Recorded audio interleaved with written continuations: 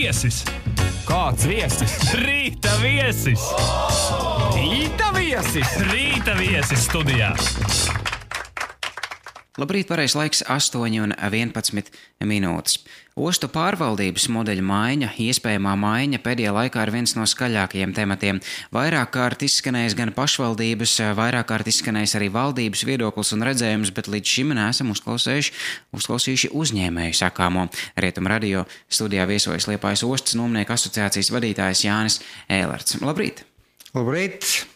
Tātad asociācijas biedri pagājušo nedēļu pulcējās, lai vienotos par kopēju nostāju ostas reformas jautājumā. Kāds ir vairākuma ostas uzņēmēja viedoklis? Noprot, ka tā kopējā nostāja tad radās. Kopējais viedoklis ir negatīvi, neatbalstīt, nesaprotam. Un, ja pēc pavēlkam mazliet tālāk, tad lūdzu izvērtēt to, kā ir bijis līdz šim. Lūdzam paskaidrot skaidru, spēles noteikumus pateikt sīkāk, jeb sīki, kā būs tālāk, tad mēs varam runāt par pārmaiņām. Visu uzņēmēju viedoklis ir sakrīt, ir viennozīmīgs? Ir tā, ka pret nav neviens, bet ir vairāk uzņēmēji, kuri atturas ar tekstu, jeb sakot, ka tas nav Stividora karš, tas nav mūsu karš, un visticamāk viss jau ir izlemts. Tīri no uzņēmēja perspektīvas nav vienalga, kas pārvalda ostu, ja nosacījumi ir vienādi tie paši. Šeit jau jūsu jautājumā ir tā daļa no atbildes, ka ja būtu pārliecība, ka nosacījumi paliek tādi paši un ka viņi ir vienādi, visticamāk, ka katrā gadījumā nav runa par personālajām, ja? Un šobrīd tā kā ir rakstīts plānotajos virzītajos grozījumos, rodās ļoti daudz jautājumu par to, vai valsts vadīts, valsts virzīts uzņēmums nekļūs ostās sniedzošiem pakalpojumiem vienkārši par konkurentu. Tad tie lielākie riski, kurus saredzat jaunajā modelī? Pirmais un galvenais ir tas, ko es tikko minēju, vai valsts nekļūst kā konkurents, ņemot vērā, ka lielākā vara, jeb lielākās iespējas tomēr ir valsts rokā, un līdz ar to, ja uzņēmēji, kuri vairāk kā 25-20 gadus ir šeit cīnījušies, attīstījuši, darījuši, pelnījuši naudiņu, likuši atpakaļ sliedais krānos un tā tālāk, un pēkšņi viņiem rodās ļoti spēcīgs konkurents un ļoti iespējām bagāts kaimiņš, tad varbūt, ka viņš tiek no šīs savas vietiņas vienkārši izspiests ārā. Tā ir tā lielākā sāpe, lielākā šauba. Tikai konkurence? Tālāk jau ir tādas, mazliet, kāpēc? Līdz šim neviens nav konkrēti pareizi pateikt, kāpēc tas ir jādara. Ja, ja mēs kaut ko, parasti vienmēr mēs kaut ko taisamies mainīt, vienalga tur vai istabā tapetes kaut kādā citā krāsā vai grīdas segumu, vienalga, ko mēs paskatāmies, šis ir nodilis, ja, tad mēs pērkam, liekam jaunu kaut ko. Šobrīd vai iespējams, ka kaut ko mēs nezinām, iespējams, ka Satiksmes ministrs kaut ko nav tiesīgs vai nesaka vai ko, bet šobrīd tas izskatās tā. Mēs tā izdomājām un mēs tā darām. Jūsuprāt, pārvaldības modeļa maiņa īsti nav loģiska, nav nepieciešama? Ja kāds var prātīgi, mierīgi sēžot, izstāstīt, kāpēc mēs esam izdomājuši, mēs esam izvērtējuši jūsu, Liepāja, ja? Mēs esam izvērtējuši jūsu 25 gadu darbības rezultātus, veidus un tā tālāk. Un esam nonākuši pēc tam, ka šādā veidā nav efektīvi, gribam kaut ko citu, bet tādā gadījumā uzreiz no mūsu puses, no auditorijas puses ir atpakaļ jautājums.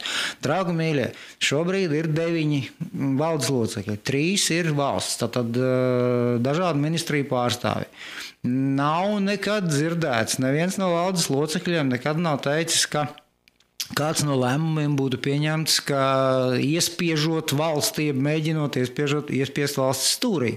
Līdz ar to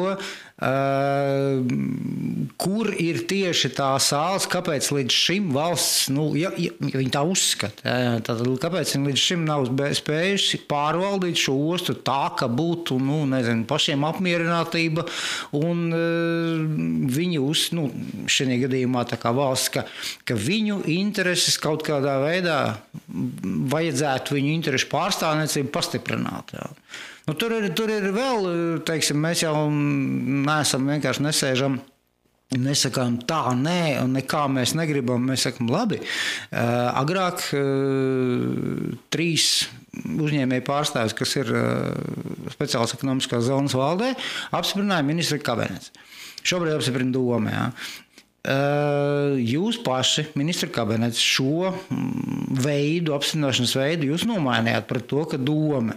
Atgriezieties pie tā, tādā gadījumā principā būs 6 valsts apstiprināti apstiprinātas personas, ja 6 cilvēki, kurus pārstāvnieki, kuru valsts interešu pārstāvi SEZ valdē, jūs paši tā kā būsiet, piekritušie. Tad ko vēl? Ja vēl atgriežamies pie tās kopējās nostājas, minējāt par tiem riskiem, kurus izceļat, bet noteikti ir piedāvātajā modelī ir arī kas tāds, kas uzņēmējiem ir tīkams. Tā īsti pateikt, redziet, ir tā, ka tas risks par to, ka šeit pēkšņi valsts kļūst par tavu konkurentu, viņš tā kā šobrīd aizēno kaut kādas pozitīvās lietas, kas varētu būt. Un Satiksmes ministra retorikā, ja teiksim, viņa teiktajā ir izskanējis, ka ar šādu ostu pārvaldības modeļa maiņu mēs gribam izlīdzināt ostu piedāvātās iespējas, mēs gribam kopēji. Šeit tie, kas strādā tajā nozarē, viņi uzreiz var teikt, ka, draugi mīļie, kamēr mums nav vienāds dzelzceļa tarifs tonnas pārvadājumam uz Rīgu, Ventspili, uz Liepāju, vienādus noteikums, jeb ostu piedāvājums vienādiem noteikumiem, viņš nav iespējams. Līdz ar to, ja kaut kur tālāk ir šāda doma, bet atkal šobrīd izskatās tā, ka mēs tā izdomājām, mēs ejam un tiešām visi tā pašvaldības uzņēmēju viedokļi un tas izskatās, ka šobrīd vienkārši tiek laists gar ausīm. Lielais brālis pateica maziem jāklaus. Jā, apmēram tā. Kaut kas tāds, bet Liepājas osta funkcionē labi, varētu būt labāk? Ir tā, ka osta, diemžēl, šeit ir, protams, akmens gan SEZ, gan citu ostu dārziņā, ka osta lielākoties parastajiem iedzīvotājiem, jeb garam gājējiem asociējas tikai ar žogu, ar caurlaides režīmu, ar šlagbomi un tad no turienes nākošiem putekļiem un skaņām un, nezinu, pie brīža varbūt arī kādai smakai, bet ir tā, ka ostas pēc šobrīd spēkā esošās likumdošanas ostām ir tikai divas ieņēmuma pozīcijas. Tātad viena ieņēmuma pozīcija ir valsts ostai nodotās zemes iznomāšana tālāk, un otrais ieņēmums tās ir nodevs no katra kuģa, kurš ienāk ostā, kas savukārt tālāk pavalkot, ir kravas, ir vairāk kravas, ir lielāki kuģi, ir vairāk naudiņas, teiksim, vai sezam, un 10% no maksām, ko katrs kuģis samaksā par savu ienākšanu Liepājas ostā, saņem Liepājas pašvaldība. Tas, kā strādā osta, es domāju, Liepājas, tā puslīdz ar katrā jokā tikai daļa joka. Ja? Šajā ostā man ir bijis iespēja strādāt vairāk kā 25 gadus, sākot no tā brīža, kad, ja tā reāli skatās uz lietām, nebija nekā, Ja mēs šobrīd kolēģi, stividori, termināli ir spējīgi osta, tā skaitā loči, valkoņu sistēma pārējā ir spējīgi apstrādāt kuģus, kuri vienā piegājienā, ja vienā kuģī var iekraut 40-50 tūkstoši tonnas, tad es domāju, ka osta strādā, mēs varam teikt, labi strādā. Ja mēs runājam par lietām, ko ir iespējams mainīt, kur ir vajadzīgs uzlabojumi, tādas droši vien ir desmitiem. Bet tās ir ikdienas kaut kādi ikdienas tehniskie jautājumi, kuri ir jāatzīst, un atkal es nekautrējos šī komplimenta, ka, piemēram, tajā laikā, kamēr mums Rīgā bija jāiziet cauri 5 sekretāriem, lai tiktu pie ostas pārvaldnieka, tad Liepājas ostā šī sistēma, kad ostas kapteinis vai SEZ pārvaldnieks ir sasniedzams telefona zvana attālumā un principā jautājumus ir iespējams risināt dienas, pusdienas laikā. Protams, ja ir smagāki jautājumi, lielāka kapitāla, tas ir cits jautājums, bet nav mums šādas birokrātiskās, amorfās kaut kādā slāņa. Nav tā slove? Liepājnieki, kurzemnieki, liepājnieki, mēs jau bišķi tomēr atšķiramies.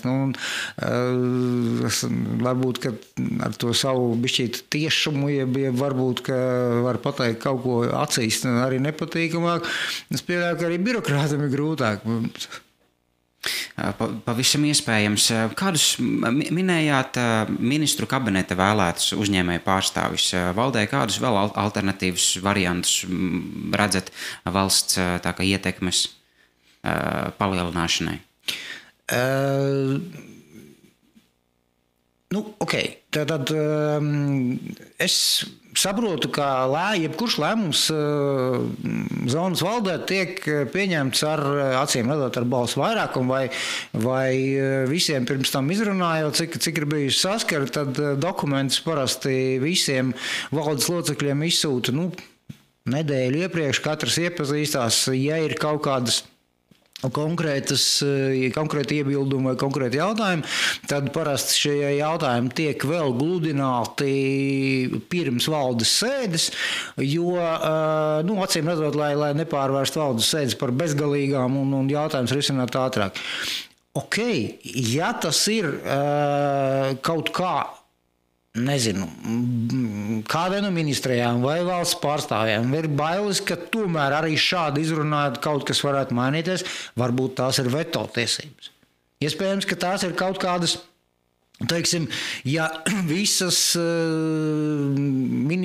ministriju pārstāvji ir pret, tad jautājums tiek noņemts, bet tā arī līdz šim ir bijis, ka tie jautājumi, kuri saskarās ar kaut kādu argumentētu, un šeit tas galvenais uzsvars, es gribētu liet uz argumentētu, ja ir kaut kādi argumentēti iebildumi, tad sēžam, runājam, kāpēc viņi ir, ja tos ir iespējams atrisināt ar kaut kādu vienalga likumdošanas maziņu šeit vietēji, varbūt kaut kādiem noteikumiem, kaut kādu instrukciju, kaut kādu, teiksim, ja jūs šitā, tad šitā iekļauj kaut kādās instrukcijās, tad tā ir viena lieta. Ja tas ir kaut kas kaut kas globāls, tad tādā gadījumā, labi, ja valstī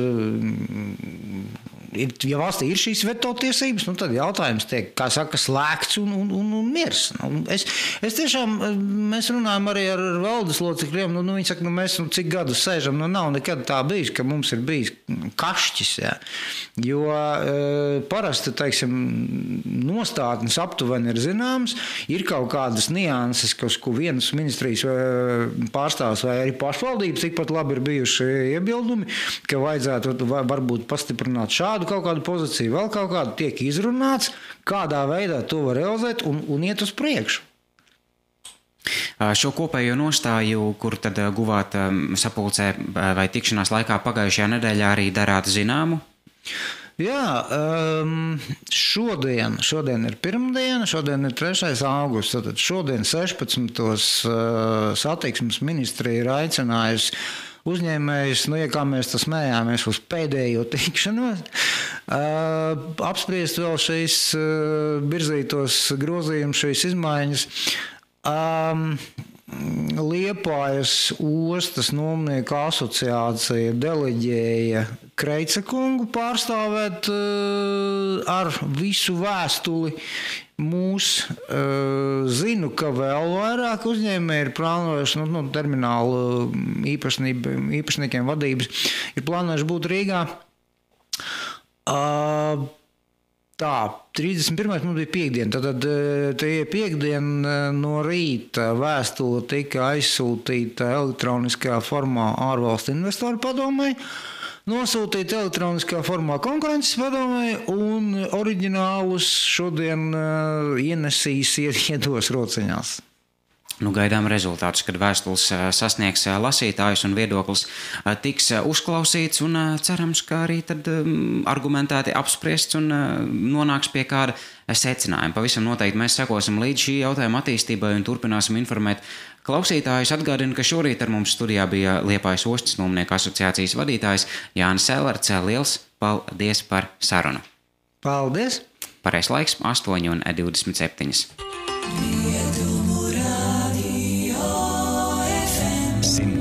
105,8